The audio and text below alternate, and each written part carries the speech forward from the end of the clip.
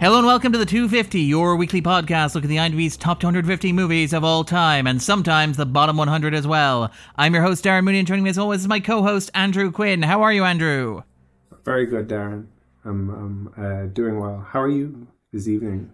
I'm good. I'm really looking forward to like 2 weeks from now when we'll be covering the movie Alien. On a completely unrelated note to the movie that we are covering today, because 250 nights.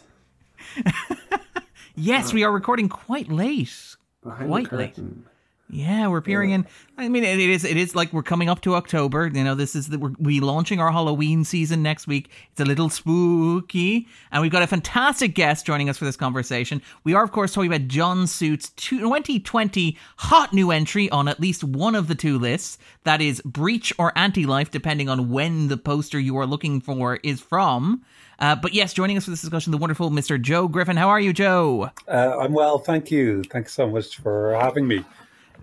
Our pleasure. Where this kind of came from is, like, we were talking, we had you on a couple of weeks ago, we had you on about a month ago for Platoon.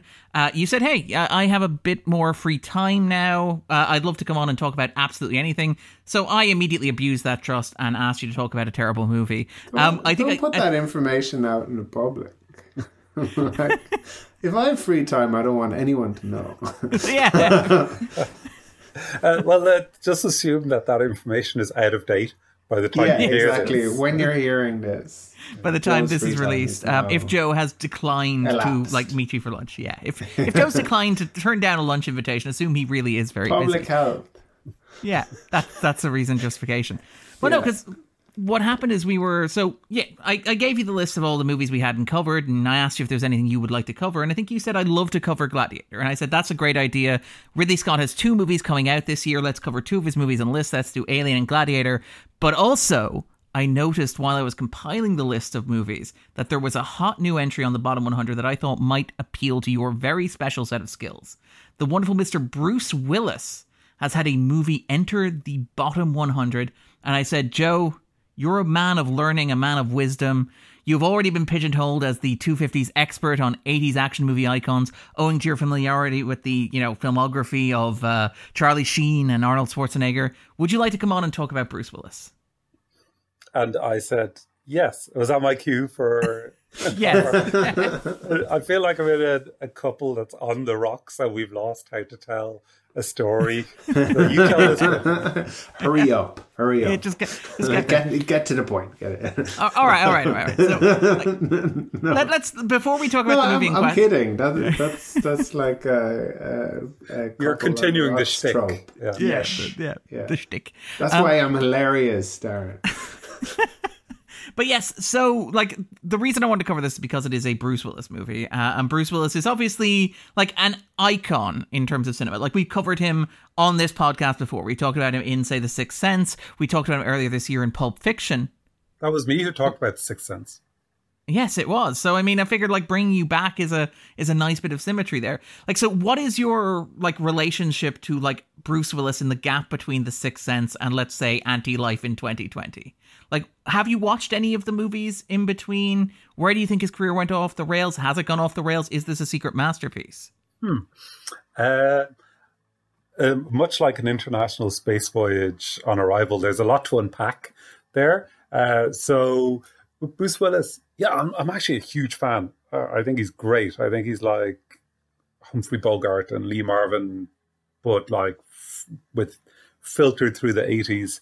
And he's much more versatile than people give him credit for. Like he had a kind of a Chandler Bing quality when he was in Moonlighting. And then by the time he ended up making a film with Chandler Bing or Matthew Perry, he was in the Bruce Willis role. So it's like he's gone through about 3 or 4 personas. A blue-eyed soul singer as well with like albums out. And then he's done loads of sci-fi. He's done kind of cerebral... 12 Monkeys, yeah. Yeah, 12 Monkeys and Looper are 2... Armageddon. Yeah, Armageddon. Yeah.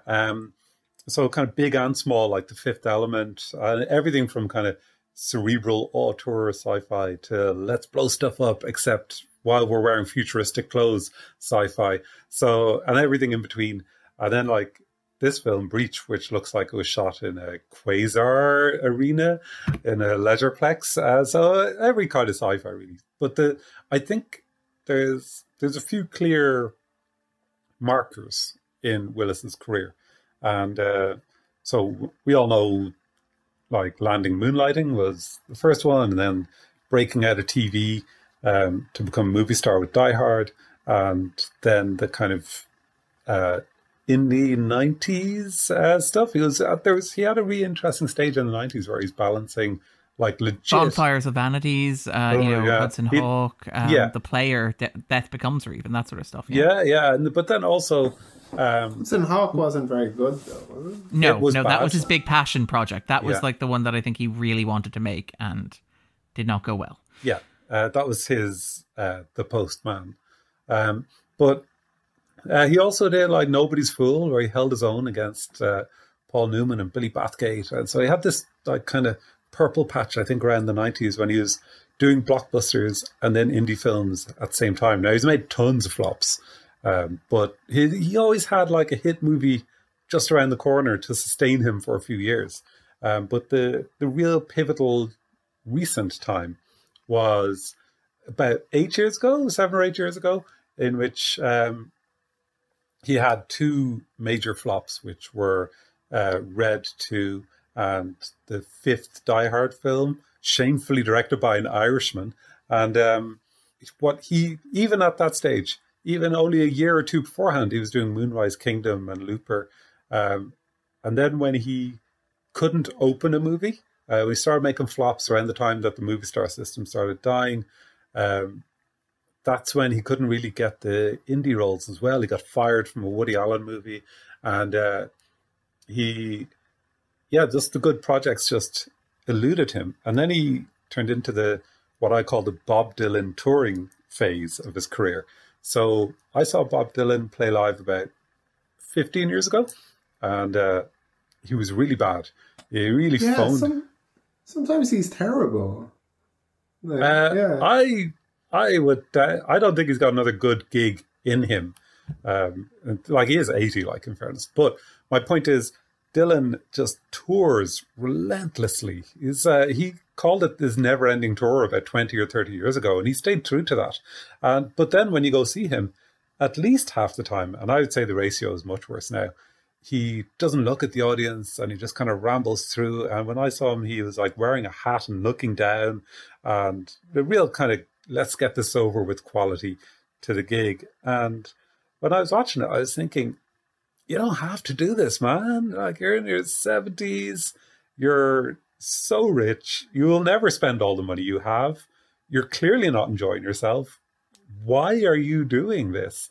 And Just let other people go out and play your songs and collect the royalties, like Adele. Or Daft Punk. That's building his summer houses. Yeah, like this, take up fishing or something. I love Dylan's music, a lot of his music. I wonder why a certain brand of celebrity with hundreds of millions of dollars. Willis is worth an estimated $250 million, and he's 65.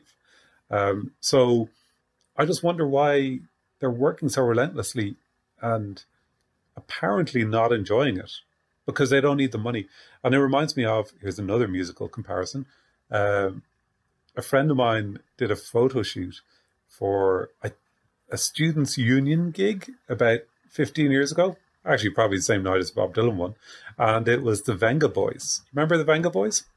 Yes. I hear they're coming, with the Venga bus. Yeah, those guys. I drive a Kia Venga.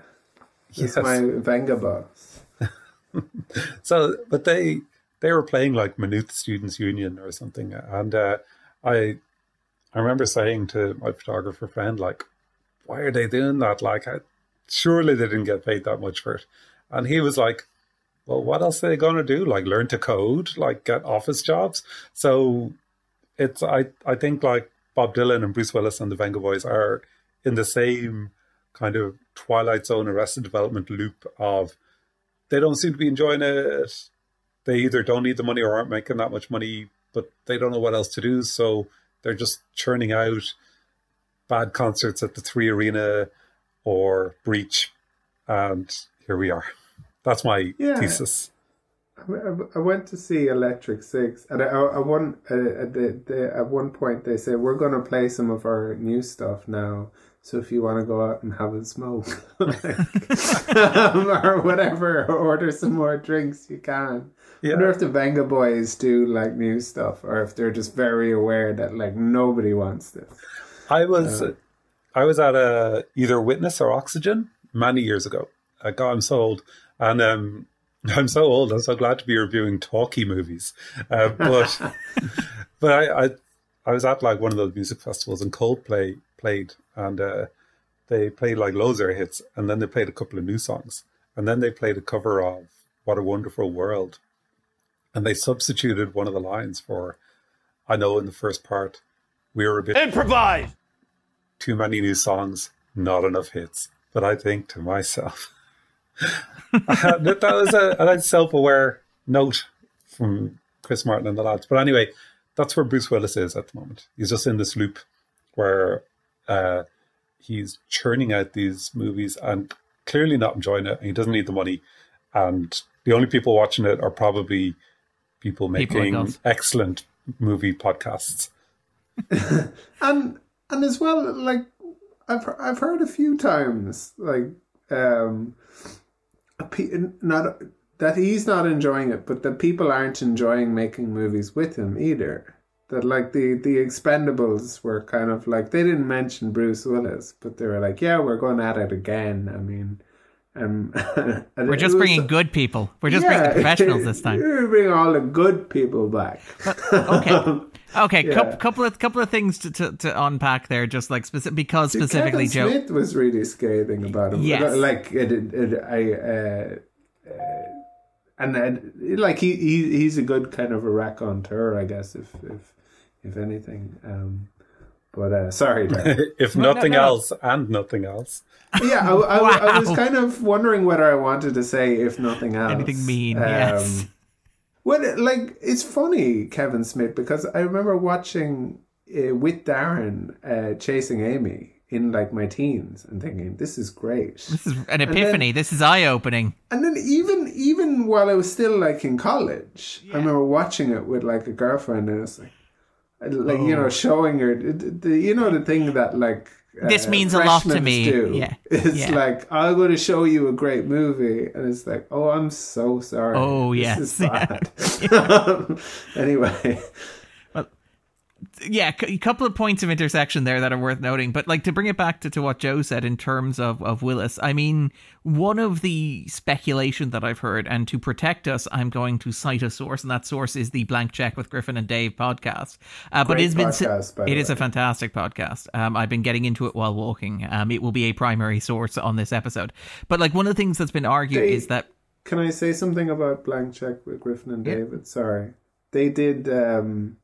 They did the same thing we did with Inception, and I think it was about a year earlier, but they didn't do it as well. Careful now. But I'll say if they have like a Google alert, which probably Griffin Newman does, we didn't copy you. It was like the color mauve, or just simultaneous development. Well, I mean. Again, like what actually I've noticed, like on the Reddit, we've come up a couple of times because we don't have a Reddit, but I'm sure if we had a Reddit, they would come up a couple of times on there, which is pretty cool. But what I want to say is what they suggested is that we don't know what the particulars of Bruce Willis's alimony agreement are with Demi Moore. And it's worth noting that Demi Moore is working a lot less than Bruce Willis. So it has been suggested that at least one of the reasons why Bruce Willis may be working as prolifically as he is may be related to that and various kind of the costs that accrue from that as well. I think Sorry, Joe. Yeah, I'd have issues with that speculation for a few reasons. One is that I would say like ads would be a much more lucrative like revenue stream. Funny you should mention that, Joe. We have a we'll come back to that. We'll put a pin in that. Yeah, we'll put a pin in that. And then another is that like Demi Moore is very rich and successful herself. So I don't know. Is there a little dash of misogyny there? I don't know. But you know what I mean? Yeah. I mean, Demi Moore is having a great life, and Bruce Willis is kind of yes. maybe Like not. Demi Moore seems to work because she wants to work, is the thing. Like, you look at Demi Moore's filmography and it's relatively light, and the projects that she do tend to be higher profile. So she has a stint on Empire, and Empire is the biggest show on television and it can pick anybody it wants. That sort of thing. As opposed to what Willis is doing, where it's like, can I make 12 direct-to-video movies in Romania in the space of a year?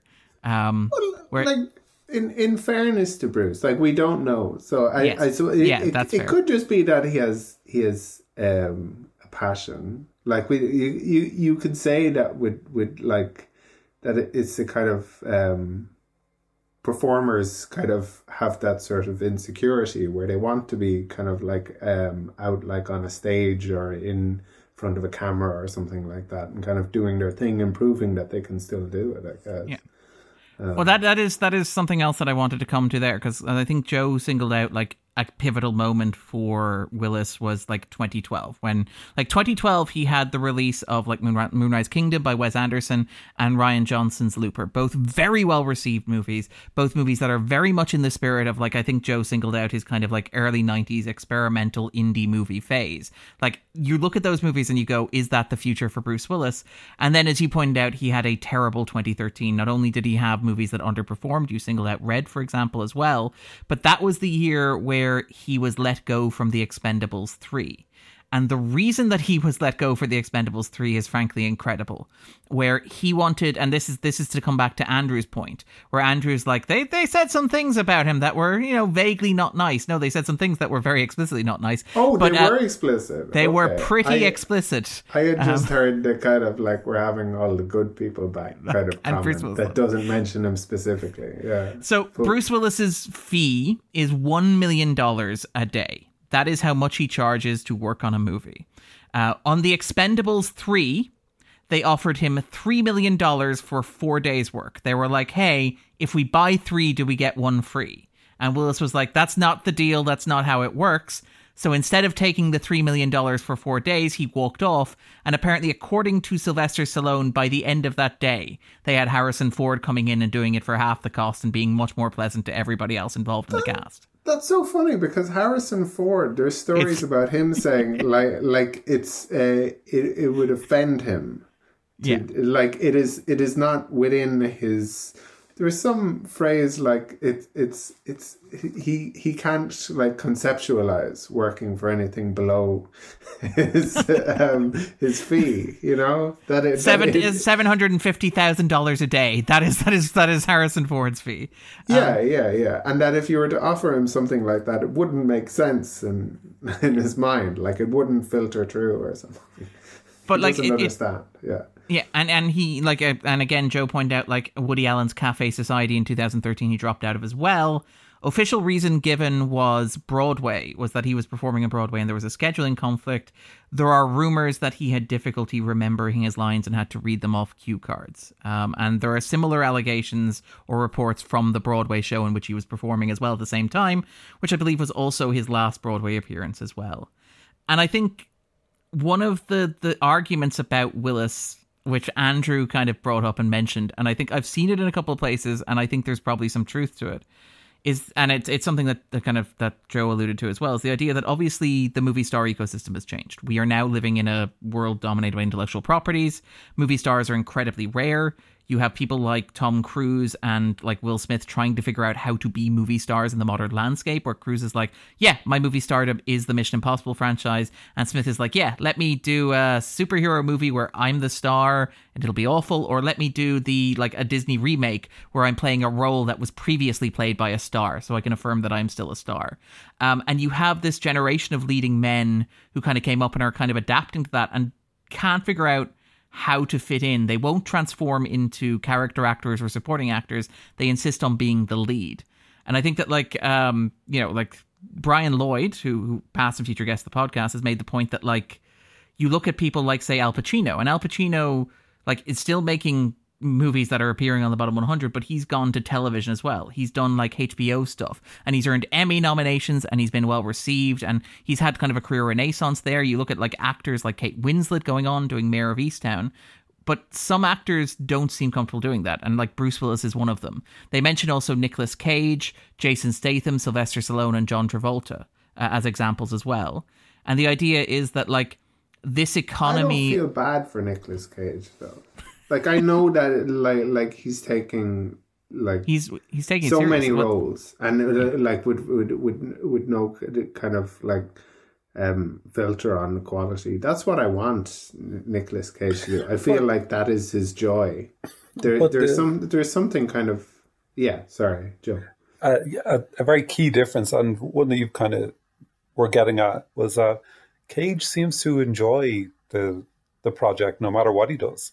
And then, Travolta in Gotti. Like, again, Gotti is not a good movie. Arguably, Travolta's not giving a good performance, but he's giving a performance. He's 100% in. But he's dabbled in TV. He was in the People versus O.J. Simpson, and I thought he was quite good in that.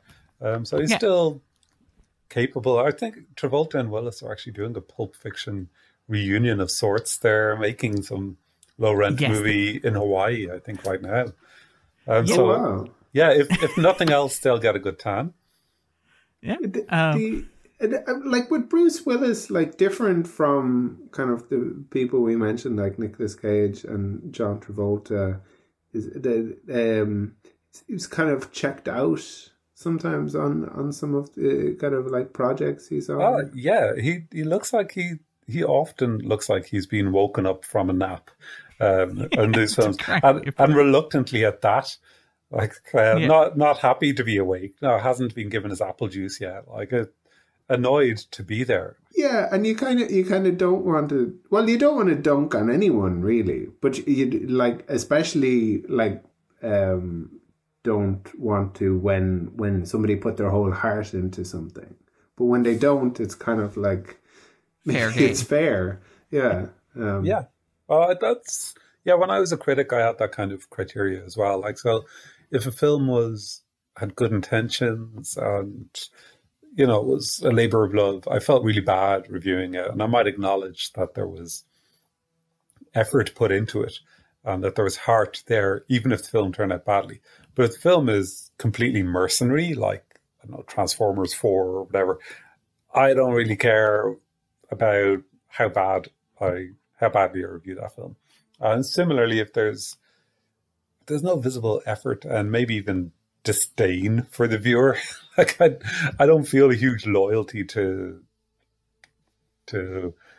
give it the benefit of the doubt. While we're talking about Willis, because like and just kind of broadly, because this is one of the big debates among Willis fans online, the community in general, because apparently they're very active.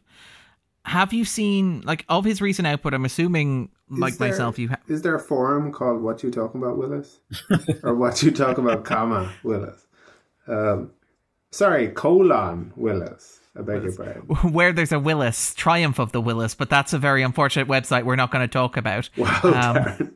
Yeah, sorry, I went there. But I want... Lots of skinheads on that forum for various reasons. They insist it's a purely aesthetic choice. But like Joe, I'm going to assume like myself, you're not like a connoisseur. You're not like that big a Willis fan that you have waded into the direct-to-video stuff. That you've kind of like, you consider yourself a connoisseur of the movies that he made with like Randall Emmett and stuff like that. But that you might like... Are you familiar with, like, say, his more recent stuff that he did with M. Night Shyamalan, say Split and Glass? Have you watched those movies, for example? I did see Split. I never got around to seeing Glass. Okay. Heard it's a bit of a pain. No, I heard it's not great. Didn't shatter expectations, unfortunately. Exactly. But no, I keep meaning to watch Glass, but it hadn't gotten great reviews, so I was like, I'll watch it sometime. But I loved Moonrise Kingdom, and I adored Looper. I really liked it. Yeah. The first Red movie I was actually very fond of. And then, as I said, like from around Moonlighting to like God up to and including Looper, I would say I was a fan, definitely a fan. And around the 90s, I was a big fan. I was excited if there was a new Bruce Willis film coming out, because a Bruce Willis film coming out was something like The Fifth Element or 12 Monkeys. And because he's so versatile, like he's, dabbled in romantic comedies and indie dramas and morose, like no budget movies, and then really weird Kurt Vonnegut adaptations. And you never know what Bruce Willis is going to show up like, and you never know what genre it'll be. Well, you'd read the reviews, but you never know what direction. Even if it's a sci-fi movie like 12 Monkeys, it's very unconventional, and it's totally different film from Armageddon, for instance, or The Fifth Element, as you mentioned. Or The Fifth Element again. And like, he worked with loads of auteurs, and it was actually really sad when he made Pulp Fiction, and I absolutely love him in Pulp Fiction. It was one of the best performances in like a star-studded cast bringing their A game, and it really used his baggage of an aging movie star, and then he got to play like a sweetheart with his girlfriend, but he was also like a really ruthless, violent guy who didn't care if somebody died in the ring.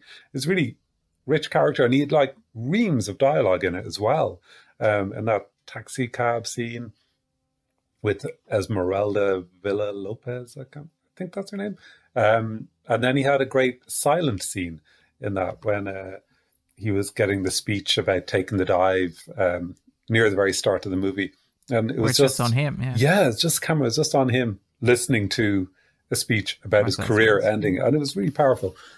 So he can really deliver. But it was really sad when he picks duds, and then when he picks duds that are like similar to superior films that he has done previously. So like it was really sad when actors who had worked with Tarantino started appearing in Tarantino knockoffs, like Lucky Number 11 and stuff. And Lucky Number 11, I would argue, is near the top of the pile, and that is not to be considered an endorsement of Lucky Number 11. But yet, like Bruce Willis making Once Upon a Time. Hi-oh, 11 out of 10. But yeah, like Bruce Willis making Once Upon a Time in Venice, which is famously the movie in which he skateboards naked with a gun wedged in his butt. Directed by Mark Cullen, written by Mark and Rob Cullen, also starring like Jason Momoa and John Goodman. But yeah, that's a kind of like and Thomas Middleditch as well, to make it a completely cursed movie. But it's also like that's the kind of like the Tarantino. Is Momoa cursed? No, that's fair. I mean, like the curse has been lifted. I mean, this was the same year Justice League came out, John so I'm considering had nothing to do with that stuff that Roseanne said on Ambien either. That's fair, to be fair. But also starring Famke Janssen as well. And yes! Victor, 250 favourite. But that's herself. Yes, but that's the kind of, like, when I think of like Tarantino knockoffs, it's Bruce Willis naked riding a skateboard with a gun wedged up his butt, playing a private detective trying to find his dog in a knockoff film noir set in Venice Beach. But yeah, sorry, that was just the movie that came to mind of Bruce Willis's late career.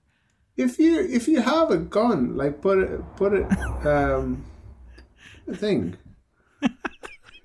Sorry.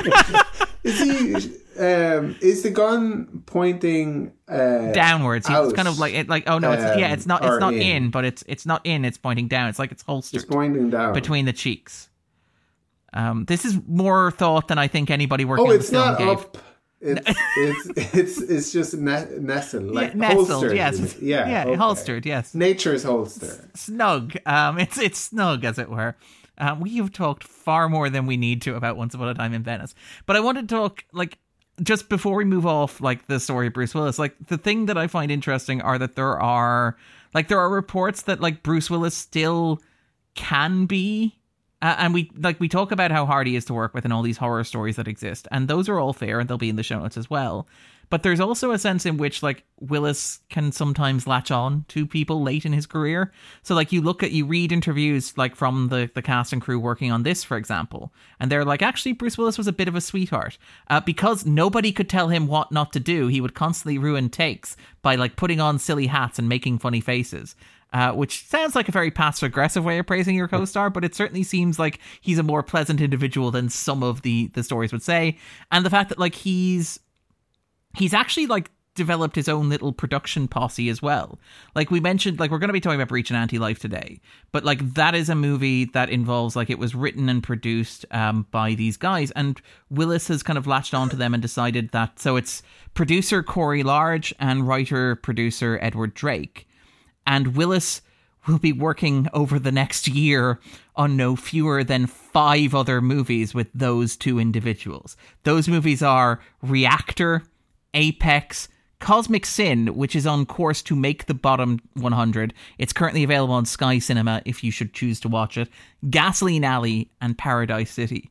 So I kind of find it interesting that Willis, and like, was that more than 5? No, Reactor, Apex, Cosmic Sin, Gasoline Alley, and Paradise City. That's 5, and then this is the 6th. Nice. I do like that you keep me on my toes. Gasoline Alley, like so many. Gasoline Alley and Paradise City is the title of one movie, is it? Yeah, just take it together. But like, and even like John Suits, the director of this movie, and Joe found this independently during his research as well, because it was funny. Like, one of the things Joe said was like, "Hey, if you want to make a quick buck, surely adverts are the way to do that." And Joe, would you like to talk briefly about the other collaboration between director John Suits and actor Bruce Willis, the great creative partnership of our era? Yes. So, yeah, it was actually quite disappointing. So there was a bit of hype about new Die Hard related announcement coming. It was kind of bubbling up on Twitter, and Willis tweeted it. And prior to that, there had been talk of rebooting the franchise and stuff like that, and like a buzzy script was doing the rounds from an unknown writer about how one would reboot Die Hard, and there's still a lot of affection for the franchise, and then people were all excited, and then a few people were like, this might be like that time they said there was going to be a new Crocodile Dundee movie, and that turned out to be an ad. And then cut to a day later, and it was an ad for car batteries with Advanced Auto Parts Die Hard batteries. Sorry, yeah. The ad clearly worked on Darren Mooney, who does not own a car. No, but if he's I did, a passenger in a car, and someone were to turn to him and say, "What kind of battery should we get, Darren?" Get an Advanced Auto Parts Die Hard battery. But yeah, no, like the rollout for this was incredible. We have like been paid. We have the check is. I haven't cashed it yet. I haven't lodged the account, but I'm sure it's good. But like rumor Willis like tweeted it out like the day before. She put it on her Instagram. Andy Samberg like tweeted out the day before, "Ooh, Die Hard announcement coming," and then it was it's this 2-minute ad which is like cursed. The ad is cursed. There's no getting around it. It is frankly terrible. That's they brought a great back ad though. I mean, like they say that like it doesn't really matter what effect an ad has on you, so long as like it has an effect and you remember what it's for. So you have like really good ads that win awards and that, but like the great ads are like kind of go compare and things like that people can't just stand. Get lodged. Yeah. But a thing about that ad was that it was like celebrities do ads all the time. Schwarzenegger's Japanese ads are fantastic. You got to look them up. Tommy Lee Jones's Japanese coffee remains one of my favorite. Coffee. Like, yeah. It's every street in Japan. When I was over there, it's like Tommy Lee Jones is just everywhere. And it's just really angry face on these giant like coffee vending machines, which are amazing, by the way. They come in cans, and it's either cold or hot. So like a hot can of coffee comes out of like a vending machine. You're like, wow. Don't touch those hot plates in the 7-Elevens, though. Sorry, Joe. No, but the thing about it is like those ads symbolize when they're pastiche of something that the star has done, they symbolize the actor saying, "I'm not going to do that role for real anymore." So Pierce Brosnan has done like Bond pastiche commercials. So that's, you're going to really do that if you're not playing Bond anymore. So it was kind of Willis's way of saying like, not only will you never see another Die Hard film, almost certainly, but I'm announcing it in a way that's hawking car batteries. So please buy my car batteries. So that's the sad little late capitalist saga of the Die Hard batteries. It's weird because it's not like a luxury kind of product that anyone could just go out and get. Like you either need a car battery or you don't. But maybe I haven't seen the ad. It convinced me to really just kind of throw out my own car battery. Because my car battery runs out sometimes when I leave the lights on. Maybe this new one doesn't. Yeah, if you find yourself chased by terrorists again, it's going to be really convenient to have this die-hard car battery. They also brought back the actor who played Argyle as well, and the actor who played the computer hacker. He scores! Boom! It's toast. The quarterback is toast. They brought back that guy as well, even though, because the ad is edited so terribly, you barely realize it until that character is dead again. But anyway. Yeah, he dies in the ad. Sorry. Spoiler alert. We're not even in the spoiler zone. Sorry. I'm happy those guys got work. Fair. What I will say, also just very quickly before we move off Bruce Willis, one of the interesting stories I find fascinating is the sense that apparently even when he's phoning it in, there's some indication that he still kind of cares. Because again, tracing back to I think Griffin Newman said it on Blank Check, and I think there's a story that Kevin Smith tells as well, where when he... What? Cop Out, movie Cop Out, yeah. Yes, the Kevin Smith movie that crushed all of Kevin Smith's hopes and dreams about this man that he had loved. Looking forward to it, yeah. Of course he was. It was he's Bruce Willis, and they did Die Hard 4.0 as well beforehand. Live Free or Die Hard, I think. Yeah, he had a bad experience with the studio as well, Kevin Smith. Yeah. That Cop Out was something. Was sorry, I'm going off topic again. I beg your pardon. No. We are taking a wandering road, but yeah, I do love the idea that Kevin Smith's eager to blame Cop Out on anybody but Kevin Smith. But while he was making Cop Out, apparently the moment that broke the relationship between Smith and Willis, and apparently it's a moment that Willis will, when he arrives on a set, he will test his directors by asking them, which millimeter lens is on the camera? What are you going to shoot my performance with? Because I want to modulate my performance to suit the lens of the camera that you are going to shoot the scene with. And if the director can answer that question, you will apparently have very little trouble with Willis. He will know that you are a professional. He will be in for his day. He will get his $1 million and he will go home happy.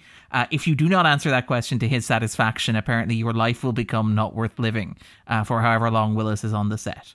That is apparently how things go. So that is how he tests his directors. In fairness, if you're directing a $50 million movie with a movie star, and the $50 million is somebody else's money, I think it's a fair request to know what different camera lenses are being used. Rather than kind of fobbing it off on the DOP. It's like his job. It'd be like if you went to a barista and you say, can I have a latte, please? And they'd be like, I just kind of wing it. I don't even know what a latte is. I'll give you this. It's the foamy one, right? Yeah, it's the foamy one, right? Yeah, or whatever. I think I think Kevin Smith should have known how to do his job. He was given a blacklisted script with studio money, a TV star in the shape of Tracy Morgan, a big movie star who's capable of doing comedy in the shape of Bruce Willis, and the buck has to stop somewhere, and it's not it's the only bad movie Kevin Smith's ever made, so it's arguable that it should what stop you're saying with is him. Bruce Willis is the hero. Bruce Willis is the hero of Cop Out is what I'm getting from this. Well, it's they could both be unprofessional jerks, but it's possible both are. But Kevin Smith has been known to half-ass it. Yeah, I wonder though if Bruce Willis is as self-aware as Kevin Smith is. So I feel like Kevin Smith kind of, well, maybe every kind of actor and director is kind of knows that some of their movies are punchlines. Yeah. And, yeah. But if you look at some of the other directors Willis worked with, like Terry Gilliam or Quentin Tarantino, even Michael Bay, I bet those guys know the camera. Yeah. Robert Altman, like Alan Rudolph, like I bet those guys know what the camera lenses are. Yeah. Will we talk about Breach? Yes, that was the kind of segue that I was kind of like going to get on there, because I figure we've done the Willis talk. Where there's a Willis, there's a Wayus. But yes, so let's talk about Breach. Let's talk about Anti-Life, the movie that is now streaming on Netflix. Bruce Willis's latest entry on the bottom 100. And yes, what an interesting movie it is, Darren says, raising his eyebrow. Like a lot of Willis movies, this seems to exist primarily so that they can put Willis's name on a poster and sell it internationally and sell it quite reasonably, because that's the thing. Movie stars, while they may not exist in Hollywood, they still exist in foreign markets, and having a movie star you can slap on a poster means that you can sell a movie overseas. So like Anti-Life Breach was apparently, before it was even made, was sold like to the Benelux countries, to France, Scandinavia, United Kingdom, Bulgaria, ex-Yugoslavia, Hungary, Poland, Romania, Cambodia, Japan, Malaysia, Pan-Aven, PTC, Middle East, Australia, New Zealand, and to airlines as well. It was already pre-packaged and sold before it was even distributed. It's easier to sell action as well, though, isn't it? Yes, because it doesn't require it's not as heavy on dialogue. It's like you just want to see stuff get blown up. Some of the trajectory of the movies that he's doing, I guess.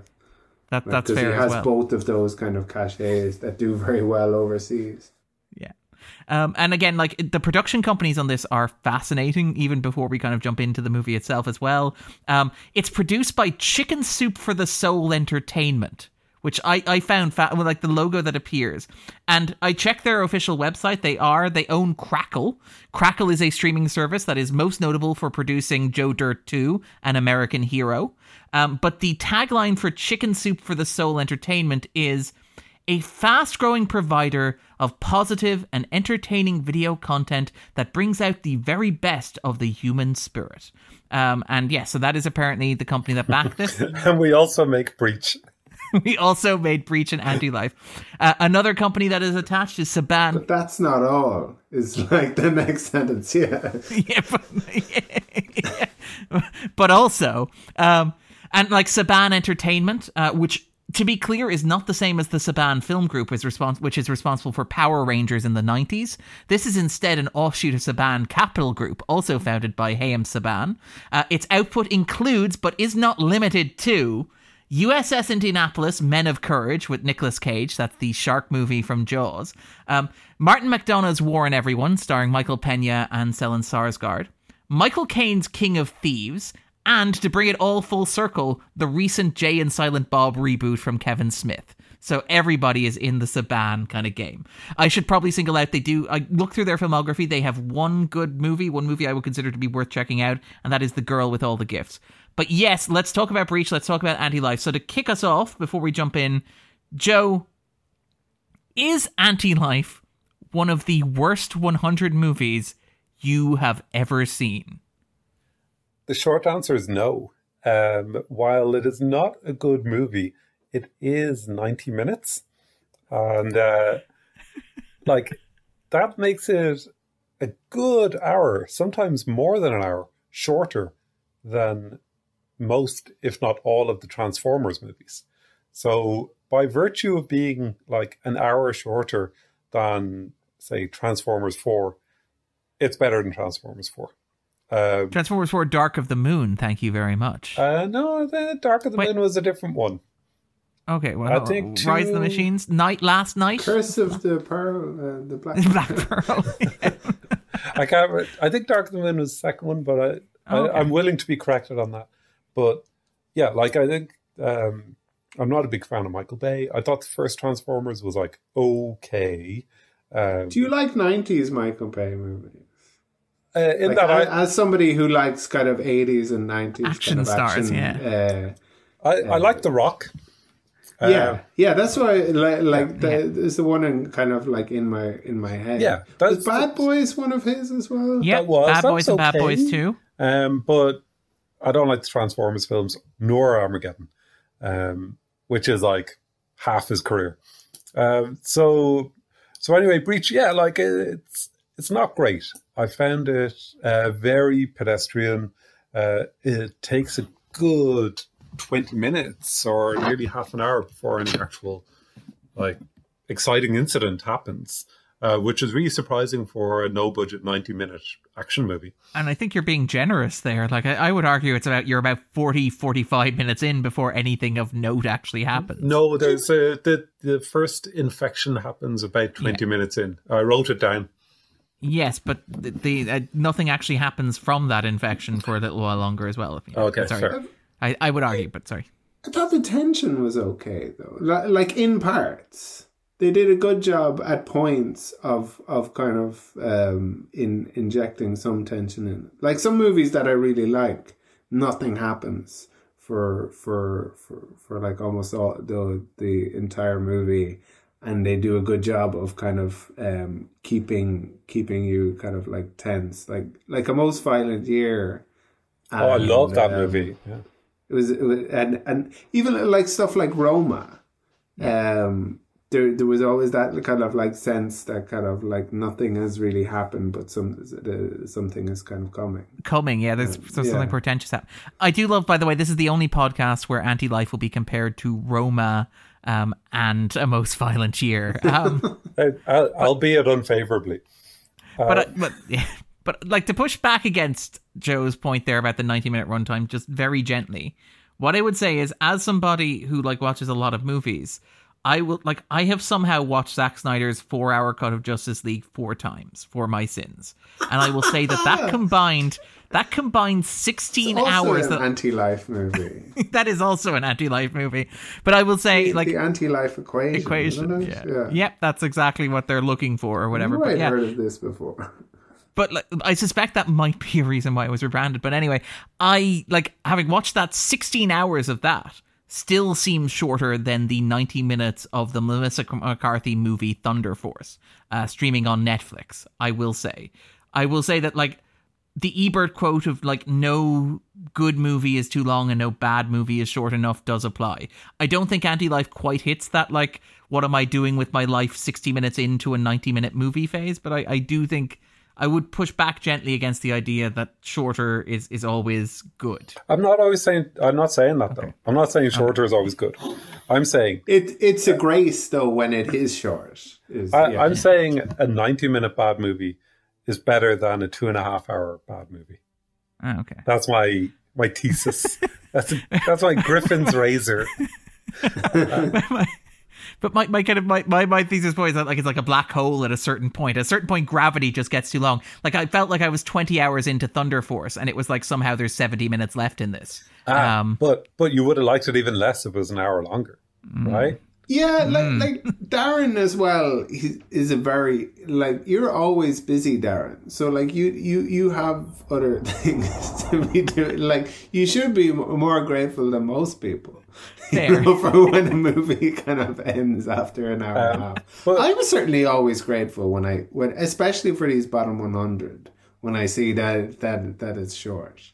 I think that I remember there's an interview with Jordan Peele I heard ages ago, and he said that directing is about taste, and it's one of my favorite quotes, and it stays with you like all the time. So when you're watching something and the score is a bit shonky, or performances have bad takes in them, or like in that Star Wars film, Hayden Christensen had a rat's tail.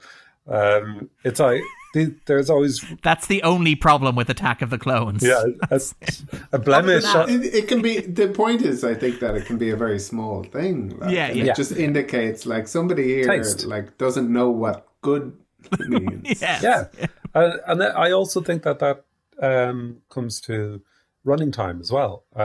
So knowing, like Michael Mann knowing to give a long running time to Heat, to allow the characters to breathe, and then you feel things more deeply when there's like the action scenes do happen.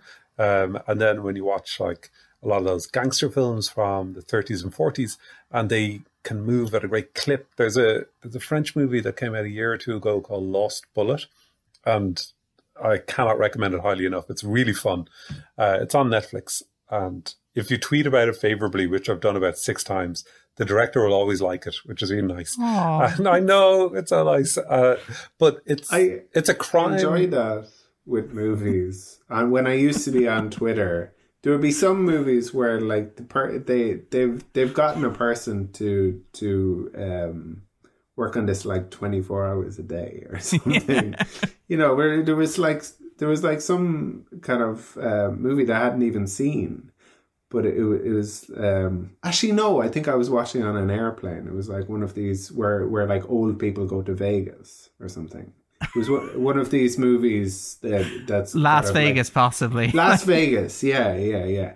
And even if people like insult the movie, they'll like respond and say, "No, it's really great." I really enjoy that. That's nice. It makes you like the movie a bit more. Yeah. Oh, but what I was going to say about Lost Bullet is, that's about 90 minutes long as well, and it's like a crime movie with lengthy action scenes and a reasonably elaborate story about like a framed man like fighting for justice and all this, and it's all wrapped up in 90 minutes, and it's as tight as a drum, and it's so skillful. And so that I often think, not always, but I often think that films are too long, and you can see where it's too long. You can see where the flab is, and so I think the taste of filmmaker can come into play there. So, and I think even in something like Breach, like making a pulpy rip-off of The Thing crossed with Alien, at least he has the good grace not to stick around for like 2 hours. Like Space Jam 2 is 2 hours. Made for 5-year-olds. How many 5-year-olds have you met that can sit down for 2 hours? So, have you seen Space Jam: A New Legacy? No, actually, I'm very likely to see it soon because my daughter wants to see it, but I haven't seen it yet. Good luck with that. It's a lot. Sure, like she might love it. Like, do we know that kids don't like it? Yeah. Oh, she likes all sorts of shite. There's every chance she will like it. I remember like knowing people who have like kind of children or nieces and nephews, and they were really frustrated that they didn't like better movies. Why won't you watch Pixar? Yeah, it's like, why are you watching DreamWorks? Yeah, it was like there was the bad kind of. I mean, seemingly it was bad. I haven't seen it, but the Cat in the Hat movie was all that this child wanted to watch. Well, Andrew, we can fix that for you if you want. Is it Andrew's in the bottom 100? Yeah, Andrew's pick for our December bottom 100 episode is The Cat in the Hat. I've seen that movie. But anyway, Breach. So I would describe it as not one of the 100 worst movies I've ever seen, not just because of its merciful running time. I just describe it as deeply mediocre. I think the cast is all okay. I thought that it had some really interesting ideas that it didn't quite capitalize on. So, like in one of the first, so the premise we should probably describe is it's set in the near future, and the Earth is ravaged and uninhabitable, and there's a planet that they found called Earth 2, and this spaceship is on Earth, I think it is. I think it's Earth 2. Okay, but Earth 2 I thought it was the Sky TV show. That it could be. Actually, maybe it's New Earth. They actually got an advertisement. Oh, sorry, you're right. It is New Earth, yeah, because it's like New York. Yeah, they paid an advertising agency millions of dollars to come up with that one. You're right, yeah, or a New Haven or a New Amsterdam or whatever, yeah. So anyway, there's already people waiting at New Earth, and then the last, or one of the last spaceships off the planet is boarded by the protagonists of this movie, and they include this guy called Noah. I was really hoping his surname... He's on an ark? I was really hoping his surname would be Zark. But it turned out not to be the case. They're on the Herc, which is the name of the ship, which sounds like Ark. Well, it is also technically an Ark ship, to be fair. It's carrying life. Yeah, so anyway... So this is Noah's Ark. Yes. Yeah, and then there's... so the first interesting question that they just like absolutely skate over is, who are the passengers on the ship? And like we spend most of the time with the staff, with like the security, the custodian staff, yeah. And the actual passengers are in a deep sleep, like in 2001 or one of many lengthy space travel movies, and or Passengers, actually, it reminded me of. But I'd love to have known, how did those people get on the ship? What is it, a lottery? Are they geniuses? Or is it just rich? There is some suggestion to a lottery. There is some suggestion of a lottery. I think at one point somebody claims to have won a lottery. They have to have a negative COVID test as well, or 3 proof days that they're before. vaccinated. Yeah. Yeah, that's a good idea. So, or is it just like rich jerks, which is the way it's going here right now on Earth? So that would have been a little interesting thing to explore. And then we find out that there's people who disapprove of repopulating a new planet, and there is like, oh, are they going to be the antagonists? And again, that's not really properly explored. And again, could be really interesting. And the thing is, so anyway, the plot is there's a kind of a viral infection, and it turns the crew member is violent, and Noah has to fight for survival with his old curmudgeonly colleague who's washed up. Clay. Played by Bruce Willis. There's actually a really funny first scene or early scene with Bruce Willis where he meets an old friend and he punches him and floors him, and then he helps him up and he's like, good to see you, or something like that. And it's a new riff of, in movies, like, you son of a bitch. Yeah. It's like, you got a lot of nerve showing your face around here, and then they go and then they hug each other, and it's like, did they used to be in an improv group together? Is that why they act like that? Like, they do it every time, and I've never seen anyone actually do that in real life. And actually punching somebody and maybe knocking a tooth out is taking it a bridge too far. It shows that the person who wrote that scene didn't really understand what's going on in all those other scenes that he's like ripping off. Well, now in any future movies, it won't be enough just to kind of josh. You have to escalate. You have to put your finger in their eye or something. But you old son of a gun, he says as he kicks him repeatedly in the crotch with a baseball bat. You got a lot of nerve. So anyway, the Noah, whose last name is not Zark, and Bruce Willis have to solve this mystery and fight these zombie-esque crewmates, and that's kind of the gist of the story. If you think it's a bit like Alien or The Thing, you're right. It's a lot like those. Just a bit? Yeah, but an issue I had with the movie is that my favorite kind of movie is the kind that's really fun and also about something. And I know that's very broad, but I'm happy to watch films that are just about something, like Mike Leigh or Ken Loach or something like that. I'm happy to watch films that are really fun and not about anything really, like Fast and Furious 9. But my favorite kinds of movies are the likes of Minority Report or Looper, actually, which we talked about, which are like great fun, great value, popcorn entertainment. Terminator 2 is actually a classic example. But also that you feel like the filmmaker has something to say as well. Black Panther, another example. So it's not like with Black Panther, it's not like a big long didactic lecture on colonialism, but it does reach millions of people who would never have seen a film about colonialism. Or like X-Men, especially X-Men 2, about tolerance, and RoboCop, great example. Yeah, Starship Troopers, another great example. The Paul Verhoeven movies. Yeah, Paul Verhoeven. So, like, you can feel there's a bit of a debate there. The person making it is interested in either the human condition or something to do with politics or current affairs. So there's like a bit of nourishment, it's still like a cheeseburger, but there's a side of broccoli. And or even like satire, satire, really good satire. Yeah, like Duck Soup or Doctor Strangelove or something like. Yeah, well, science fiction tends to like draw itself towards that, like stuff like Brazil, for example, 12 Monkeys, to mention the Gilliam stuff. Yeah, like it's ripe for that sort of like just taking something and exaggerating it. But yeah, I think you're right. Like not to jump into what we're going to ask on the other side of the spoiler zone, but I don't think there's that level of substance here. Yeah, so yeah, it's kind of frustrating because it doesn't offer the kind of visceral, skillful John Carpenter kind of low budget B movie thrills, nor does it have the subtext and ambition of the like secretly smart blockbuster movies like Verhoeven and Cameron do. So it's like there's neither eating nor drinking in it.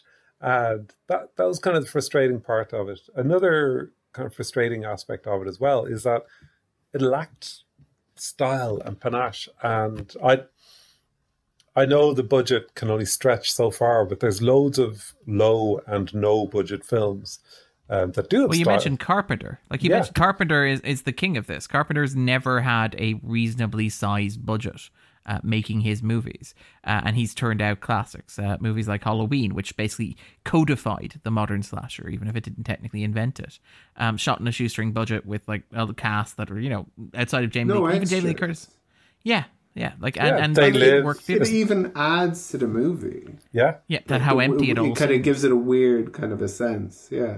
And even things like, say, Escape from New York as well, which is like a science fiction movie set in dystopian New York that was, again, shot on a tiny budget with very little time. But because Carpenter knew it. They Live. Yeah, as well. Yeah. And again, like Carpenter's thing, and this is like not to jump too far into like talking about like Anti-Life and Breach and how it's shot. Like one of the things about Carpenter as a filmmaker is that his first thing, like so outside of his only two of his movies, which I believe are Dark Star and Session 9, his first and his last movie.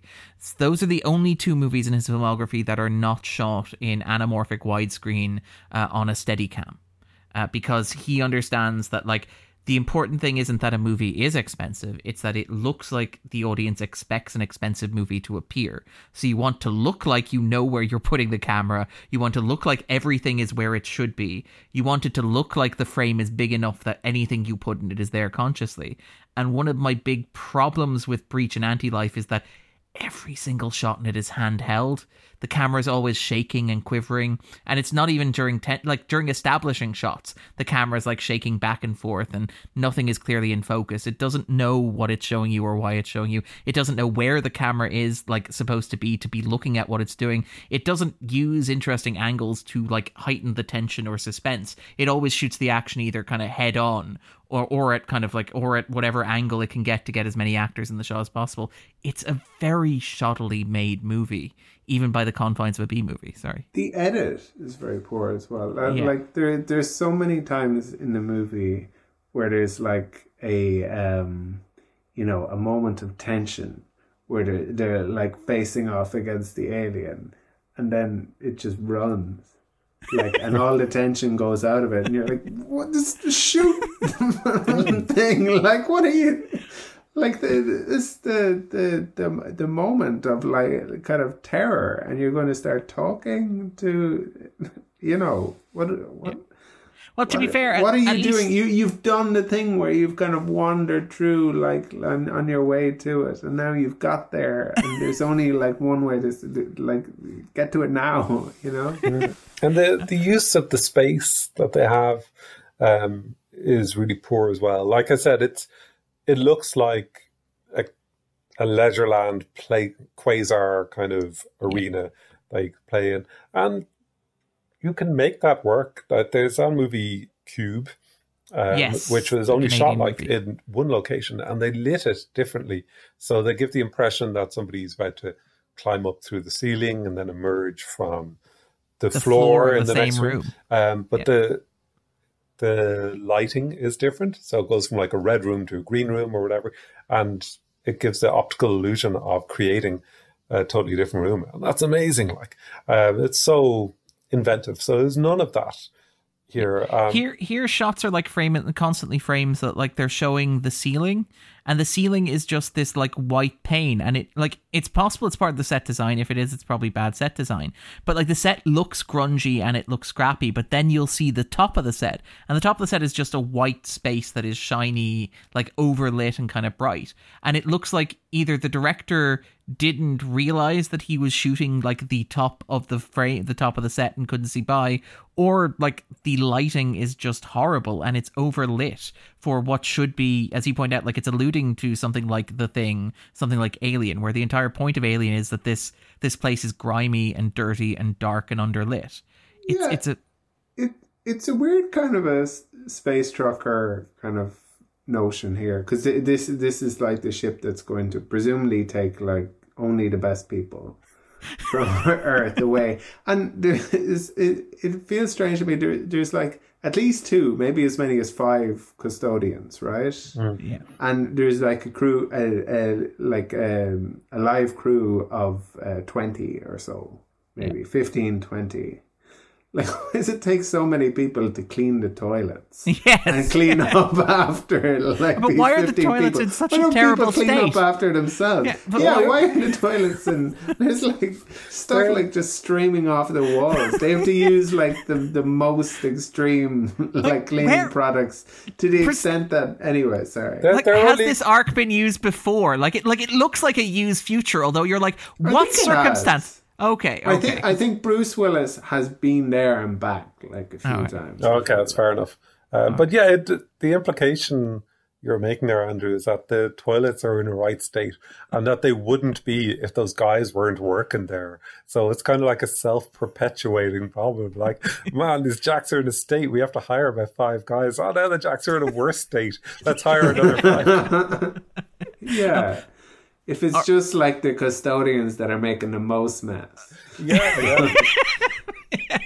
We really shouldn't have hired that guy with irritable bowel syndrome. The toilets took a real turn after that. Okay, we should probably like jump into the spoiler zone, so I'm going to rush through the questions. But to Joe's point, it's worth noting this was shot in 15 days. It was shot in Fitzgerald, Georgia, so it was actually shot in the United States, not in Eastern Europe. I suspect it wasn't 15 million. For Bruce. No, it was not. He took a few days off. He took quite a few days off. Well, you can tell, like, and it's really interesting because, like, he is present physically, if not emotionally, for a significant stretch of this movie, at least compared to a lot of his other work. But you can also tell... That's a real school teacher line. Thank you. But, like, you could tell also that, like, Thomas Jane was also present physically, but not emotionally, but not for that many overlapping days. And you can also tell that, like, for some reason it looks like the CGI monster refused to be on set with Bruce Willis, the way that this is shot and edited. It's like they had some beef in the past and couldn't make it work. But, like, you have things like Rachel Nichols, who's in there talking about, like, how she used to she starred in, like, G.I. Joe. And it was like, you know, I did with G.I. Joe, Sienna Miller and I had 6 weeks of fight training before we even started. Whereas when we were working on Breach, we had to learn a lot of stuff on the day, and luckily there weren't any massive fight sequences that required learning in advance. There's no time for prep and practice, but you have a good stunt coordinator. If you have a stunt coordinator, actors will listen and do stuff on the fly. It's a completely different experience. I think they did quite well, though, in like some of that stuff. You know, that it wasn't like shot particularly well or edited particularly well, but like in terms of the action, I felt like they were moving kind of as if they were soldiers. You know, they kind of just maybe like, you know, straightforward stuff. But I remember watching it and thinking like it's strange in this, it's jarring that this isn't worse. Kind of based on like the other aspects of the movie, I guess. And it was all shot like in a gymnasium. Like Joe joked that it was a quasar arena. Apparently, it used to be a gym. That is what it was. All right, then. So Andrew, because I think Joe answered both the questions, I'm going to fire both of them at you now. Do you think that Anti-Life is one of the worst 100 movies ever made? And do you think that Breach is one of the worst 100 movies that you have ever seen? No, I don't think it's like it's bad and it's stupid, but there's like the possibility of a good movie in it. There's sort of I think, like Joe mentioned, there's kind of interesting ideas maybe hinted at but not developed upon, and like I'll only repeat like a lot of the same things that Joe said. I think there's worse movies out there as well. And that this was just kind of bad, but like not an abomination unto the Lord or anything like that. Yeah. I wasn't especially bored. I wasn't like really itching to turn it off in particular. All right. I would kind of agree with both of your assessments. I don't think it's one of the worst 100 movies ever made. It's certainly not one of the worst 100 movies I've ever seen. We should note that Vulture ranked Breach as Bruce Willis's 5th best direct-to-video movie. So this is apparently the creme de la creme. This is one of the good ones. By the way, it might be one of the 100 worst movies I've ever seen, but I probably haven't seen that many bad movies. Like, I have no obligation to kind of watch more than kind of 20 minutes of a movie that fair. I'm not enjoying. That's fair. Outside Unless of it's for the podcast. We have done 250 odd episodes at this point. This point, we're on about 260 at this point. But yeah, like Elizabeth Vincentelli, who like did like a tour of his like from 2013 to the present day filmography, also argued this is a masterpiece of late Willis work. So I just want us to absorb that. There's 5 more to come. Yeah, like from this same creative team. All right then, and then finally, before we jump into the spoiler zone, Joe, one if of them's listeners, got to be quite good, right? Statistically, right, it's got to balance that. One of them has to be a masterpiece, right, of American cinema. But before we jump into the spoiler zone, like if listeners have not seen Anti-Life, and it is available on Netflix internationally, worldwide, so it is easy to hand for a lot of viewers. Would you recommend that they pause the podcast and watch it? No, I would not. No, don't get me wrong. I'm not a snob. I love B movies. I love action movies. I love Bruce Willis. Even with all those caveats, if I didn't greatly enjoy the film, it is unlikely that you, dear listener, will greatly enjoy the film. And Andrew? I mean, if you're going to listen to us talk more about it, like you I don't know. The some of the performances aside from Willis, I thought were decent. It does have a decent cast. Like, to be fair, like Cody Kersley, for example, in a few ways. Ooh, interesting. We'll save that for the spoiler zone. And like for that reason, if you're the kind of person who is dealing with things that are happening in the world in that manner and want to consume kind of like more and more, and if that is helping, then maybe check it out. But yeah, it would be almost like a not recommending it, or say a qualified recommendation if this is scratching a sort of an itch that you have. Because there are things for me, like if for me, for example, if a movie has Christopher Walken in it, then I will watch it, like no matter what. And he's in so many bad movies. Well, this is the this is the Roger Ebert like Sean Connery rule, where Sean Connery will add a star to the quality of any movie that he's in. Right. So like Entrapment goes from a 1-star to a 2-star kind of thing. Yeah. So if you were watching like Contagion, like last kind of April or like late March, then maybe this is a movie for you. It was top of the charts. It topped iTunes. Yeah, like it was like a bigger success than it was when it was first released.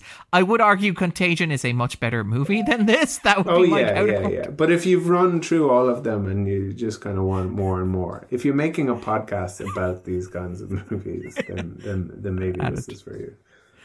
For myself, I would say no. Just watch Alien, just watch Alien and watch The Thing, and then join us in the spoiler zone. You'll be able to follow along regardless. I think you'll also be up to speed for when we cover Alien in about 2 weeks as well. So that's kind of my guarded, cheeky recommendation on that.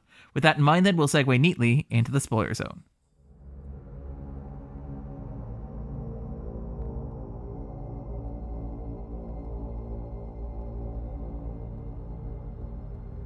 Spoiler zone.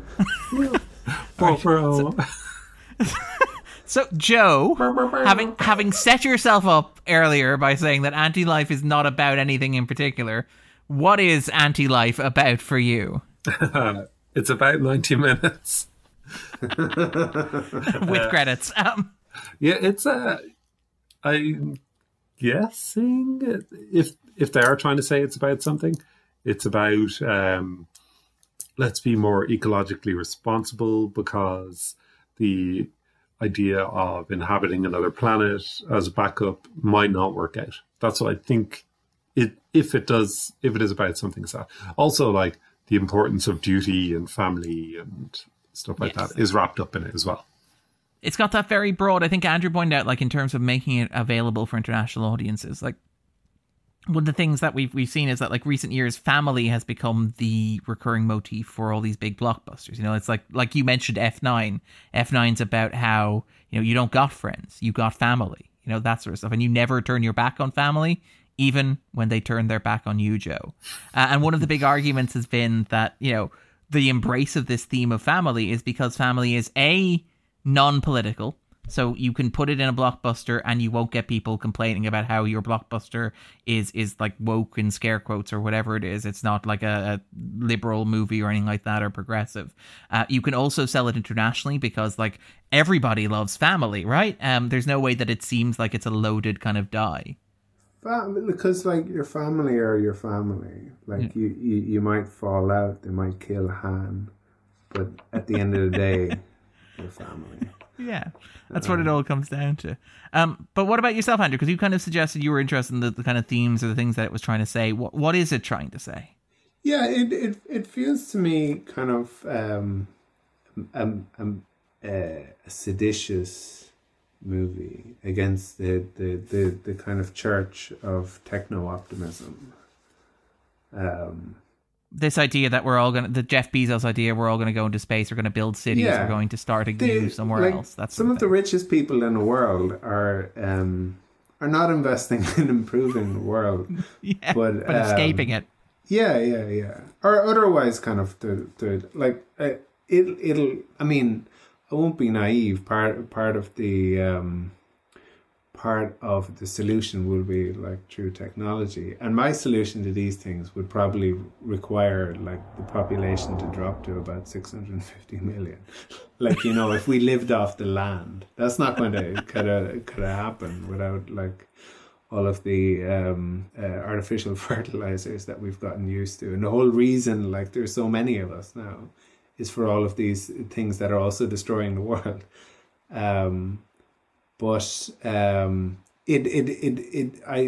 thought it was interesting because number one, they're going to this other planet as a kind of a solution, but it's kind of like in Futurama where you kind of, you know, you fire the garbage out into space. It's like solving the problem forever. It's a bit like on. I don't know, you guys probably have met people who are really keen to live in another country. And I've met people who, obviously lots of people emigrate and all that, and there's valid reasons to do so. But there are people who will live in another country for a year or two, not like it, and then live in another country for a year or two. And I know people who've lived in like several countries who never quite put down roots. And some of them have said, like, I can never get happy here. It's just not right, and blah, blah, blah. And then they move to another country, often within Europe. And the thing is, often you won't be happy because it's still you. Like, if I go to live in France or America or New Zealand or Australia, I'm still me. So whatever emotional baggage I'm also packing, that'll still be with me in Sydney or Tokyo or whatever. And that theme is touched upon but not explored. So yeah, we can, like, if we find another planet that's exactly like Earth and has all of its resources, and Earth is like a planet on the easy mode, we're still us and we'll still wreck it. We'll mess it up. Yeah. It's what the Europeans did to the New World. Like, kind of just like everything died. Like, we spoke about it, I think, when we were talking about Indiana Jones, the Crystal Skull of all things. But the great killing, like, of like 90% of the population, and that's the great danger, of us going to other planets, is not of there being something there that will destroy us. It's of us being there. It's of us ruining everything. Them, and then making like Western movies about how scary these aliens were, and how we brought civilization to New Earth. Yeah, exactly. And the interesting thing as well is that the peril of this movie is kind of vaguely man-made.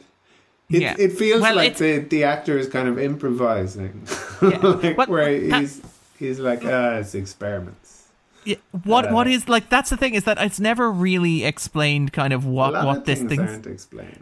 To be fair, that is fair. But like when they're trying to explain kind of what this is, because it's Teak, right? So Teak is the character, and again, like for a B movie, reasonably good cast. So that is Callan Mulvey is the character who you may remember as the Russian from Batman versus Superman. But he's asked basically, what is this? Did you find it? Did you cook it up in a lab? Did it fall from the sky? Where's it from? The experiments, he says. So they made it. No, we didn't make it. We brought it back. You brought it back from where? Another planet? Another universe? Maybe it was here from before the universe. And it's like, what? Like, it sounds like you've no idea. Yeah, what the hell this thing is. You're just talking. You're just making noise with your mouth. Which I find, like, You're very junior, aren't you? Like, you have nothing to do with this. They told you very little. They wouldn't let me in that lab. No, it's from another planet, maybe another universe, maybe before the universe. But yeah, like he's so whimsical. Like maybe before a universe. Just admit you didn't do your homework. Just admit the reason we're in this situation is because you didn't read the pamphlet they gave you, so you want to destroy an ark. But yeah, like I find. And again, this is something where it's a very shallow... Like, I think Joe is entirely right, where it looks like this is the product of a bunch of people who have watched a bunch of movies, like a bunch of movies, but haven't really thought about the mechanics of why those movies work. And instead are just like, let's throw a bunch of things that we associate with movies. So as you said, the moment where it's like, you son of a gun, instead it's just punch him in the face and then pick him up and continue as if we're friends because you've watched Predator and that like arm wrestle sequence is really cool. And here it's like, what if it's another universe? No, before. It's old, man. It's from before the universe, when the universe was young. Yeah, it was a hint of Event Horizon to that bit of that. Yes. Which is a great movie, by the way.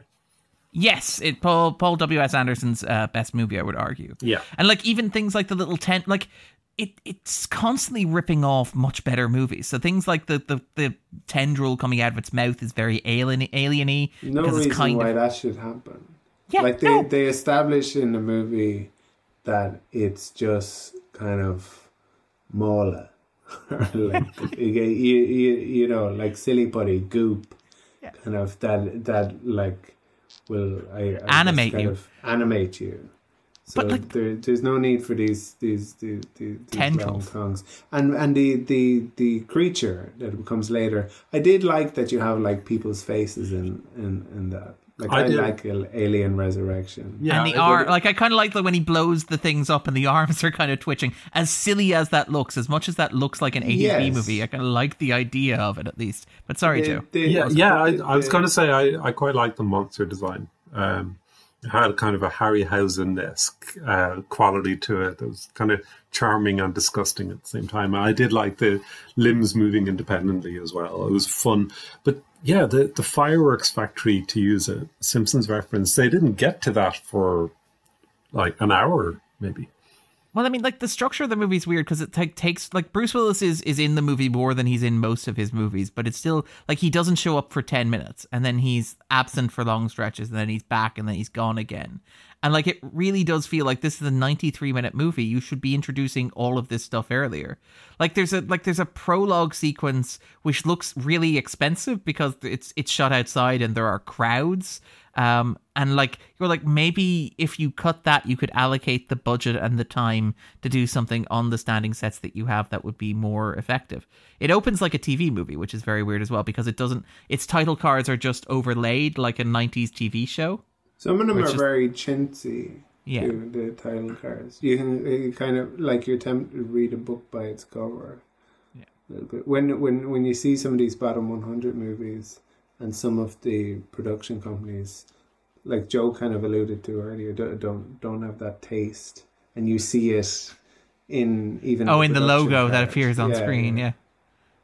But like, I want to mention, just because you mentioned like the kind of like the aboutness and stuff like that, and the kind of like the future and the stuff that it's saying about mankind's future. Again, something that feels like it's copied but poorly from a lot of more modern films is like the weird motivation that we get for the bad guys, where the bad guys are like, look, mankind is a stain upon the cosmos. We had our one chance. Let's destroy it by blowing it all up. And like, again, that feels like it's one of the big things that you see in modern movies, where bad guys' motivations are increasingly just like nihilism. So like, so much of the MCU villains are like largely nihilists. They want to bathe the universe in darkness. They want to kill half the universe, all that sort of stuff.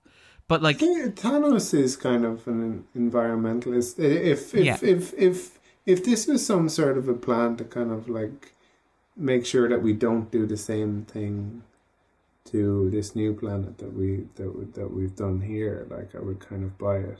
But like there are very few people on Earth now who just want the world to end. Yeah.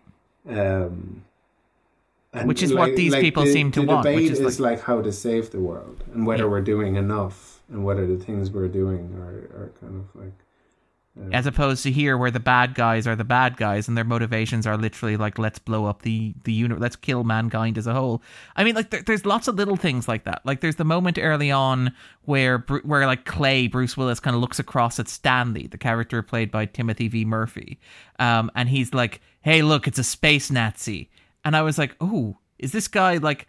When you throw the term Nazi around in 2020, it has very specific connotations. And it seems like the movie's like, no, he's just a bit strict, really. He's just a bit of a military dude. That is his sole character. He doesn't believe, like... He doesn't let them finish breakfast. Yeah, that's what makes him a Nazi. They leave behind, like, food. There's so much food waste. You can see... It looks like they were having pizza. For breakfast? For breakfast. Yeah, there are crusts. Yeah. It's such a way. That might be in the future what they do, you know. Yeah, Brinner. It's dinner for breakfast. Or and then, like, you wouldn't need so many custodians, like, if you finish your meal. Well, I mean, that's why the toilets are in the state that they are, Andrew. To put it quite frankly, it's because they all of the herb dips are in like cryostasis, so they don't like crusts. Yeah, Brinner. You'll love it. Yeah, it truly is the future. You didn't get my Yul Brynner joke. Maybe next time. I liked your delivery. I was referring to the actor Yul Brynner, but yeah. I was more referring to Breakfast for Dinner, which was a fad a couple of years ago. Yeah, I think the Yul Brynner podcast is tomorrow night. They'll really appreciate it in that recording. But all right, so in terms of like Breach and Anti-Life, I just now get it. Good job, Joe. It's better when you explain it. That's what really sells it, I find. In terms of like, is there anything else? Oh, and something like I wanted to mention in terms of like the creature design as well, because like again, cool, like semi-cool idea, probably ripped off from somewhere else, where it's like Rachel Nichols Chambers like does the autopsy, and she's like, all their internal organs are missing. It's like, then how are they moving around? Something was operating them like a puppet. And you're like, that's a really cool gimmick. What if there's like this thing in a human suit? And it's like, how does that look? And it's kind of like, you think it's going to be like, what's his name? Vincent D'Onofrio from like Men in Black, which is like my ideal sort of like something is wearing a human being as a skin, but they just shuffle around like zombies. Well, and the interesting thing for me about the alien was... Also, you still need your organs. Well, what it reminded me of was a liver fluke. It's like liver fluke. There'll be like little eggs on blades of grass, and before they've done that, they've killed a mud snail. and then they lay eggs. So there's like all these different stages to kind of like, and then a cow or a sheep eats the grass, and then it burrows through. It hatches inside and burrows through their liver. Like makes these little kind of like canals all up and down, like causing like this cirrhosis, until it's kind of had its fill, and then it goes into a different stage where there's more eggs, and that comes out in improvise, which ends up in like, and completing the cycle in seashells, and then the snails eat it, and yeah. So like it felt very kind of real, and like I think that was to his kind of credit, because when you see the alien initially, it is like a little slug that runs over, and it kind of reminded me of a fluke. Yeah. But again, like it's an interesting idea, and I kind of like Joe pointed out, it is absurd. You do still need your organs for things, and it's kind of convenient that it doesn't eat anything that is at all external on the body that it's doing, like at the eyes, for example. Yeah, but, like these people are talking, aren't they? At a certain point, like they're operating equipment. Like there's a moment where Clay is concerned that the thing is taking control of Stanley and now has control of the ship, and it's like they haven't really told us how intelligent this creature is in terms of like awareness, and if it's hollowed him out from the inside, I don't think it's using his personality. Well, wasn't there a thing in like Darren and I watched a lot of Star Trek, I think Darren especially, but wasn't there a thing like in Voyager when they went from like using like computers that would have bioneural circuitry, to it was like fluid. They had these gel packs. Yeah, the gel packs, which I think were only really mentioned in the first season. Like there was a point where they had cheese, where Neelix made cheese and almost killed the ship. I wish I were joking. This was an actual plot line on Star Trek Voyager. Because you see, the cheese involves bacteria, and the bacteria got in the gel packs. Exactly. So these aliens are gel packs. They're sophisticated gel packs. Or cheese. Are they the cheese or the gel packs in this analogy? Are we not the gel packs? They packs? are the gel packs, and humans are the cheese. We are the virus. All right. But in terms of like breach or anti-life, is there anything we haven't talked about already? Anything jumping out at people in terms of what we want to discuss? Anything regarding the film that we think merits conversation discussion? Yeah, CGI flamethrower. There is that. I was just actually going to make the point that what's interesting and disappointing about the film is that it's made by a guy who previously made ads for a living, and he actually owns a company that makes ads, and it's like he's kind of broken the tradition. So there was a tradition that's still ongoing of directors who got their start making stylized commercials. Ridley Scott is obviously the most famous example. Michael Bay. Cameron Crowe another? I don't know. He was a music journalist. I don't know if he was an ad. Oh, sorry, no. Fincher and Bay. Both of the Scotts kind of did. Yeah, both the Scotts. David Fincher, and did music videos as well, which are essentially ads. Another gateway. And Michael Bay and Zack Snyder was a big ad man as well. And I don't like all of those filmmakers, but they're all stylish. Like all those guys make films that are, to some degree or another, really good-looking movies. Really, even but if have they distinctive aesthetics, yeah, they feel different. Yeah, and they have an aesthetic. So even if there's even a movie I hate, like Sucker Punch, looks good and looks like the people involved in it wanted it to look good and be stylized, and that's probably the only thing you can rely on from an ad director making a movie, is that it'll look good. This film, it's like there was a big long chain of ad directors who make stylish movies and just stopped with this movie because it is not stylish and it's made by an ad director. So that's just something to, unlike the movie, highlight. I think the interesting thing about John Suits is that apparently his career had the opposite trajectory, where he came out of film school and he wanted to be a feature director, and he did feature directing. So he did, like, before this, he did another space set movie called 3022. And then a producer that he worked with, Danny Roth, said, hey, we've got a Bruce Willis movie on a spaceship. Would you like to do it? Apparently, Suits only ended up doing advertisements later in his career, when he kind of figured out that he says as much, so I'm not being mean when I say this. When he started a family and figured that he wasn't going to be a big feature director, he was like, yeah, I'll happily take advertising jobs, because you go away for a week, you shoot them in a week and you're done. They don't require you being away from your family and kind of prep and stuff like that. So I think maybe he doesn't quite break the tradition, but it's an interesting inversion where it's like, this is a guy who made movies or makes movies and now makes ads because they're easier or they're more convenient or they're a safer, more secure form of income. But like Wes Anderson makes ads, you know? Yeah. He did a Jacques Tati pastiche for a commercial in Japan, bringing the subject back with Brad Pitt. And Scorsese makes ads.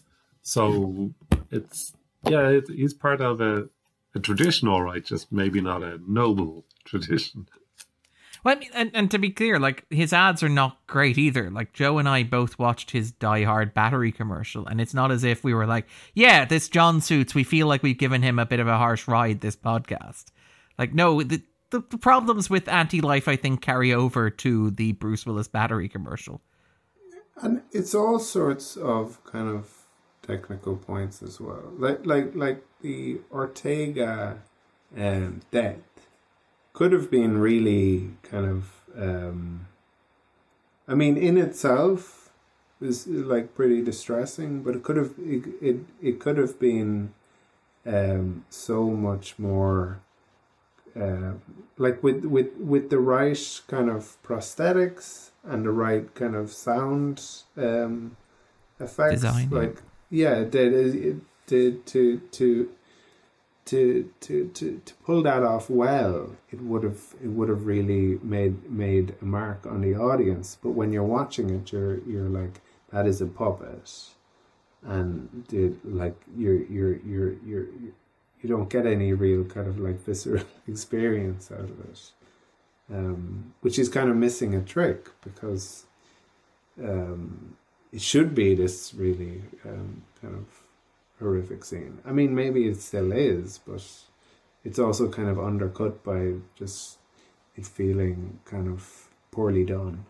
Yeah, I mean, is it Shady is the character who explodes?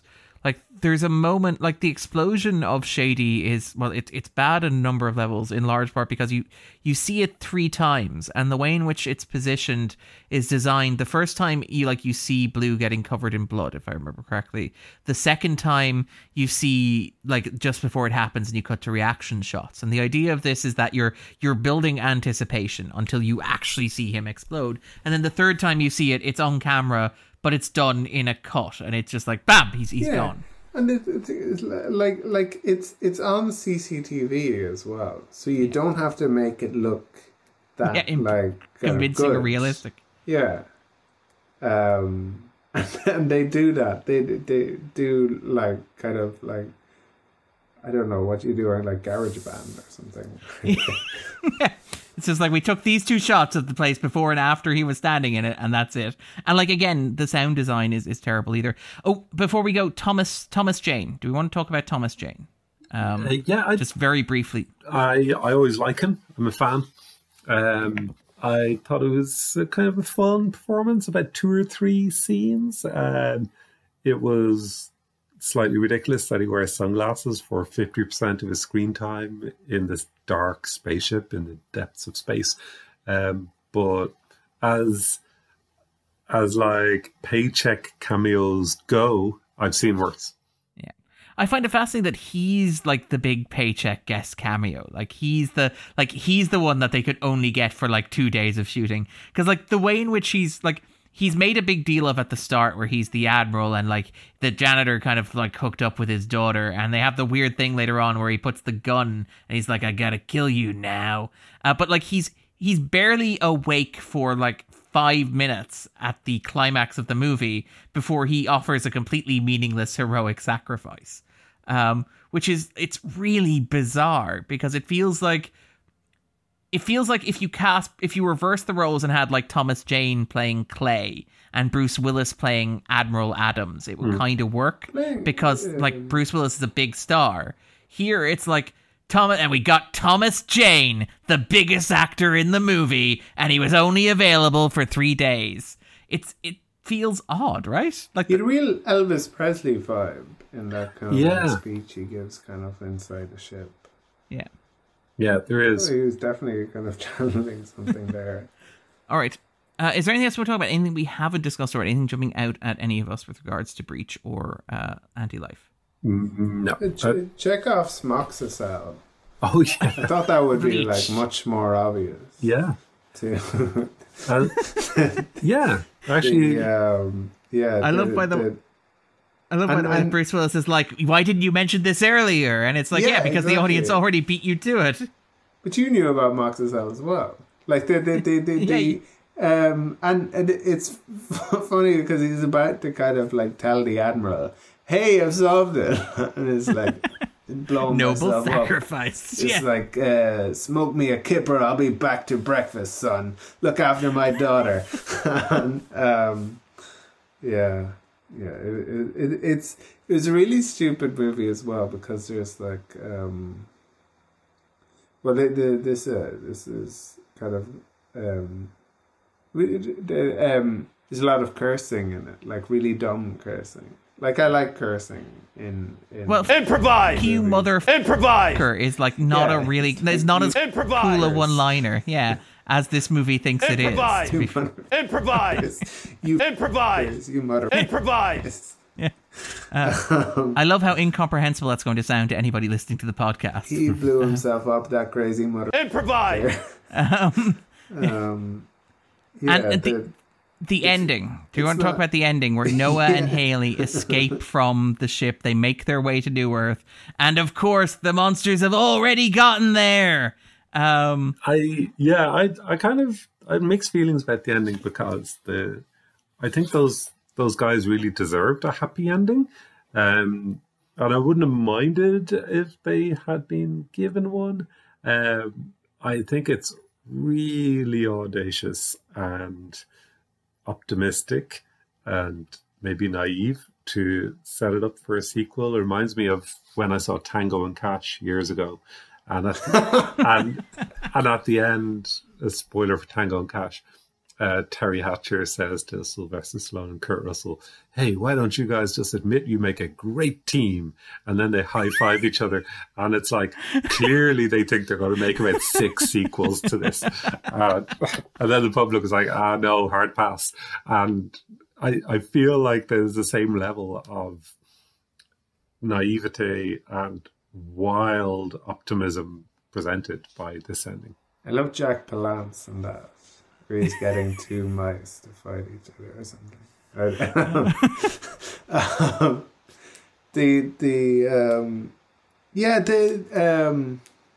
She's not very pregnant at all, but like her they land and then her water breaks. No, in fairness, she does have a bump. Yeah. She doesn't have a bump. Okay. I didn't notice it. And they have been traveling for 30 years at that point, right? Right. Yeah, I was wondering about that because it's kind of like a fridge door, sort of. Oh, by the way, it's like the girlfriend's in a fridge.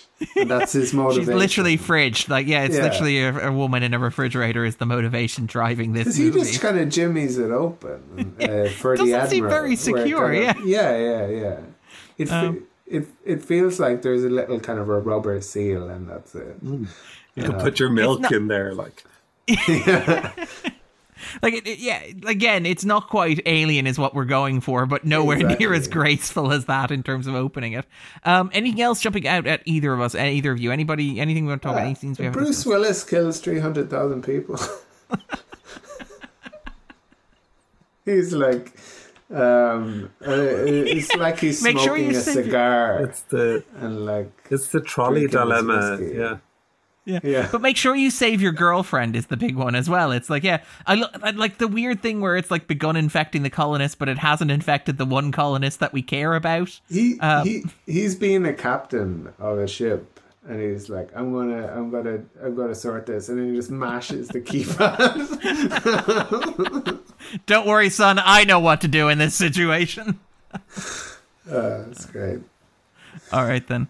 All right, I think that about then wraps it up, unless there's anything else either of you want to talk about. All right, so before we go, what we normally do at the end of this podcast is we recommend something for listeners, something you're enjoying at the moment, something that brings you joy. So to give Joe a chance to think about this, I'm going to ask Andrew to go first. I'm going to recommend. We were talking earlier about kind of big celebrities who kind of go away and don't do anything in the spotlight. And I'm going to recommend a book by a person that I love. Gene Wilder wrote an autobiography, "Kiss Me Like a Stranger." I might have recommended it before. But I think I've seen it recommended by a few other people since. It's beautiful, and he is somebody who was huge, and could have just kind of went on making movies, and I think wasn't happy with some of the kind of movies that he was kind of that he was making. You know, he was an artist, and that's what he did. I think he painted, and he did very few kind of public appearances, and then he wrote that autobiography, and it was beautiful. So if people are fans of Gene Wilder, most of these kind of autobiographies aren't going to be very good, especially. Check out that one. Also Metal Gear Solid. The Clay reminded me of like the Colonel when he's like appearing. Oh, the head popping up. The head just kind of pops up. It's like bling bling bling bling. I do love that you have a visual representation of Bruce Willis literally phoning in a performance, where it's like he's not even on the set. Metal Gear Solid isn't easy to play though. Like I'm sure kind of our tech savvy listeners can figure out a way. But yeah. Well, there have to be new versions of Metal Gear Solid that have to be good, there are, right? I think there was a 5. Now Hideo Kojima has moved on from Konami, so I don't think there'll be a Metal Gear 6. But there is a Metal Gear 5. I think they're taking it off their servers though, Konami. But I believe there are ways of playing versions of Metal Gear. I loved the not the first Metal Gear, but the Metal Gear Solid. It's just a box. Yeah, I was trying to find a way to watch it and I couldn't. Sorry, to play it and I couldn't. I ended up watching like a walkthrough, like a speed run, and I was like, this isn't the same. Same experience at all. Yeah. Anyway, Joe. Yeah, my wife used to nickname Metal Gear Solid "So Solid Crew" to annoy me. I recommend The White Lotus, which is available on Sky Atlantic or HBO or HBO Max, depending on where you are. I'm not sure if you guys are familiar with it. It's a week in the life of this like really high-end resort in Hawaii, and the life-changing events that happen for the guests and the staff there. So it's kind of a upstairs, downstairs, Downton Abbey kind of situation where we get a lot of time with both the employees and the super rich people there. And it's kind of a satire on what wealth does to people, what working for rich people does to you as well. And my favorite storyline is about one obnoxious guest who is promised one suite but gets another suite, and it sparks a whole chain of events of conflict and antagonism, and it's just great. It's created and written, I think Mike White. White? Yeah, he did all of them.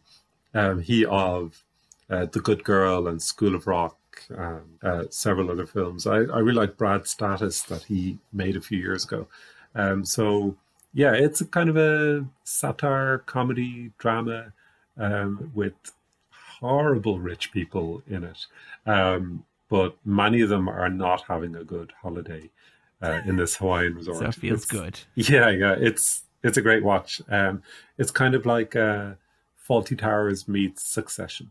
Ooh, that's a pitch and a half. And Succession, I think, will be back by the time this podcast is out, or so rumors go. So that's probably worth checking out as well. Excellent. Yeah, it's coming back this October.